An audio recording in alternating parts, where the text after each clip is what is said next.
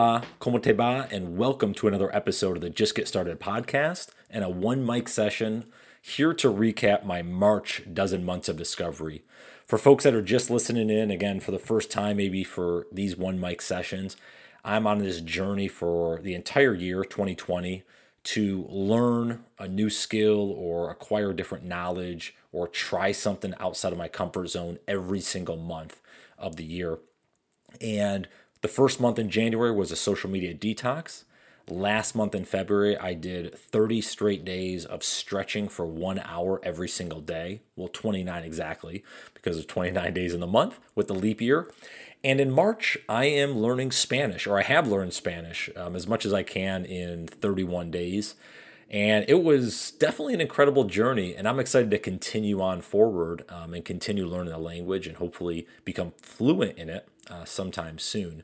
But I wanted to break down a couple things. You know, the whole point of all of these challenges and these adventures each month, it's not to master it. I didn't expect to be fluent in Spanish after a month. But what I did expect was to go through a lot of challenges and frustrations and those type of things to be able to push myself and figure out, where's next for me? What's my comfort zone? How do I get onto it? And one of those things, and the reason I picked, learning Spanish for this month is I learned this back from my golf instruction days. When you know something so well, like I used to teach golf and you kind of know the swing and know the ins and outs of it, it doesn't become necessarily easy, right? There's still some challenges with it. You're still trying to get better, but it's certainly the understanding of it. You have such a higher degree than the students that you're teaching. And sometimes it's hard to get back into that beginner mentality to really understand what folks are thinking or feeling when they are learning something new. And what I've often found recently, just being around a lot of different adults, is that we don't push ourselves to learn a lot of new things. Certainly we might look at a YouTube video and find out how to change our oil or something like that. I get it. But I'm talking about actually deep learning on something that's totally different in a way than you've ever done before. I don't know, for whatever reason, as adults, we kind of get settled in the stuff that we like and we don't push ourselves outside that comfort zone. So, one of those things I thought about, I said, okay, where are ways that I can push myself outside the comfort zone? And I always wanted to get back to learning a language because I failed Italian in high school. And it was really just because I was a poor student. I didn't do any homework, I didn't practice, and that was all on me. But I said, hey, here's an opportunity to learn a new language, something that could be beneficial for me as I go forward in my life. So that's how I got to deciding Spanish was what I was going to do for the month of March. So what I want to do is just recap really 4 takeaways, very simple 4 takeaways for the month. And hopefully that's something where everyone listening in, maybe it's something you can take with you on your own journey. The first big takeaway was that, learning new things, it's frustrating, but it's necessary. And it's kind of reminds me of, I've mentioned on this podcast before, a gentleman by the name of David Goggins. He has a phenomenal book called Can't Hurt Me. I absolutely recommend you guys pick it up and read it. I would get the audiobook as a suggestion.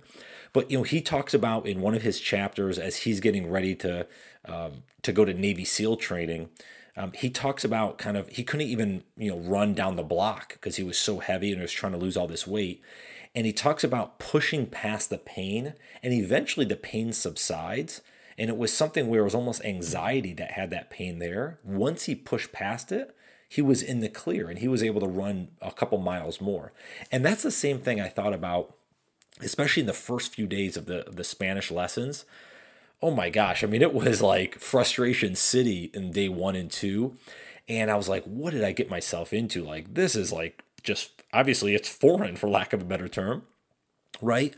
But I put myself in those situations and I gave myself a chance to really figure out the pieces of the puzzle to ultimately push myself to the next level. Well, lo and behold, just a couple days in, I knew the entire alphabet in Spanish and knew how to pronounce the different pronunciations, something that I didn't know just like 2 or 3 days prior. So it gave me confidence that I can keep pushing through, and where are the next things that I may get frustrated early on, but how can I push that back to the, kind of something different or better or, improve. in an area where maybe I was challenged early on, and it just gave me that confidence to push forward. So I think that step one, or I guess thought one, is really learning stuff new is going to be frustrating. But if we don't give ourselves a chance and realize how it could help us push through our comfort zone and push to new levels than we ever thought possible, we're never going to even try. So it's necessary to actually go through that frustration. The second thing, it's really important to have an engaging and fun teacher. I hope a lot of my students when I taught golf thought that way. I, definitely had some great relationships with them and always enjoyed the conversation and dialogue. It made it fun for them, right? It makes it fun for the student. And for me, I use this. So a couple things, actually, this is probably good to take a quick pause here, is I should have mentioned this up front, but I went on a tangent early on. So I had set up through two ways that I was going to learn. One is I used a app called italki, so the letter I, talk, and the letter I. Download from the App Store for free, and then you can sign up for lessons, and they range from a couple dollars an hour up to $20-$30 an hour. It just depends on the instructor you want to choose. So I found this girl, Melissa Correz, and phenomenal gal. She was just had started teaching, so it was good because she was still kind of learning, but she knew the language really well. She spoke English well. So it was a good combination because she was very fun, kind of laughing a lot. Didn't put too much pressure early on, and she made it very easy for me to kind of get over some of the humps. So I use that app. I would absolutely encourage it for anyone out there, whatever language you want to learn. And what was cool is we just got in a Skype call. We did a couple a week. And it was really cool just to have that interaction. She shared her screen to show some things like through Google Drive and what have you, where we went through some examples and exercises. And gosh, she even sent me homework to do some homework, to answer some things. So it was definitely fun that way. What I also did, there is a program called Duolingo, exactly how it sounds, Duo Lingo, which is a really fun app. Very simple, kind of walks you through the simple process of just simple vocabulary, sentence structure, those type of things.